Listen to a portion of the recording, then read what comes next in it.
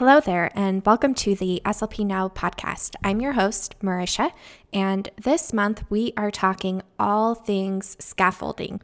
If you'd like to see all of the topics for this month, head to slpnow.com/scaffold. And now, without further ado, grab your favorite beverage of choice. I'll have my chai latte, put your feet up, and listen in to this week's content. Now, officially on to the scaffolding strategies. So like I said, we have two main types. We've got structural and interactive. And there are three types of interactive scaffolds. So we've got regulatory, response, and linguistic. So we are going to start off with structural scaffolds. And I'll give some different examples, define them, give some examples, and we'll go through the two main types and the subtypes. And then once we knock these out, then the next sections of the course, we will dive into some practical application. So if you have any questions about what this would look like, feel free to drop them in the chat, and then I will be sure to answer those as we go through the demonstrations. So first up, structural scaffolds. So these are the things that we do ahead of time to make sure that the session is meaningful and purposeful for the student. So these, and they're a key to more efficient therapy sessions that we can be confident about. So just planning ahead will help us engage the students right as soon as they walk into the room, and then also prevent any last minute scrambling for materials, which I've definitely done. So it's definitely something that we can aspire to, though. So here are some things that we can do to set our students up. So we can establish routines within the sessions. So this is really important because it makes the session more predictable and familiar for our students. And then the student doesn't have to be worried about what's next. They can really just focus all of their energy, their brain energy, on the skill that we're working on. So they don't have to be, they can feel like secure and solid and just give everything to the skill at hand. And so like an example of a routine that we might have, I really like using goal cards with my students. So we set those up at the beginning of the school year. We talk about their goals. We talk about why they matter. And we revisit that anytime we redo the IEP.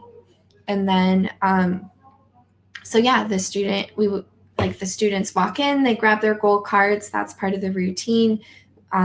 They go through their goals as I'm collecting. Like one thing I really like to do, and I'll explain that more later, but I collect a quick probe at the beginning of the session. So the students know they grab their cards, they review their goals, remind themselves of why they matter. And then as they're doing that, I go around the group and grab quick probes from each student.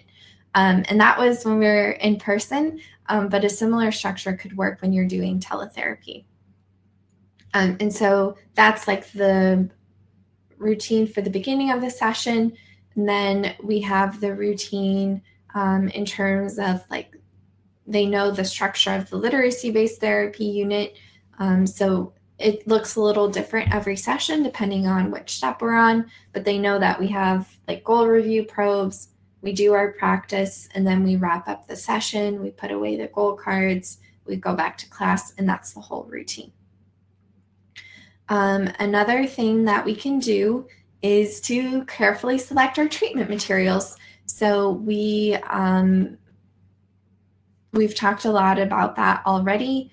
And then we can like select themes that are related to what they're talking about in the classroom, and just share what we're doing with the teachers as well. Like I've shared some of my different graphic organizers related to skills that students are targeting. Like I had a nice little visual for WH questions, and it's really cool because I like made it for that one student, and the teacher ended up making a bunch of copies and like pasting it on a bunch of students' desks, because apparently my student wasn't the only one who needed help with questions.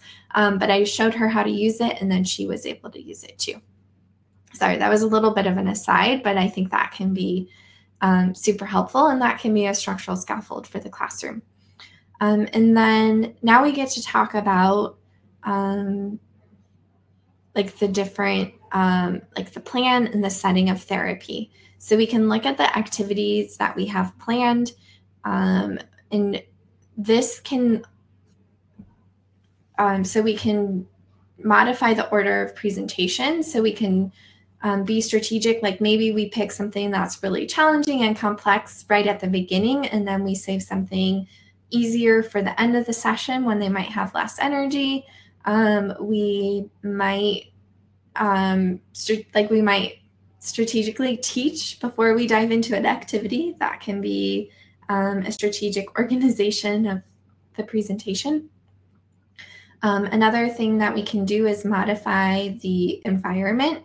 So we can provide therapy in a quiet room versus in the classroom. We can provide therapy in a smaller group. We can provide visuals. Those are all different things that we can think of ahead of time. We can modify the length of the session. We can modify the frequency of the session. These are all things that we can do ahead of time to set students up for success. And then we can also enlist peers to provide support. There's some really cool research on that.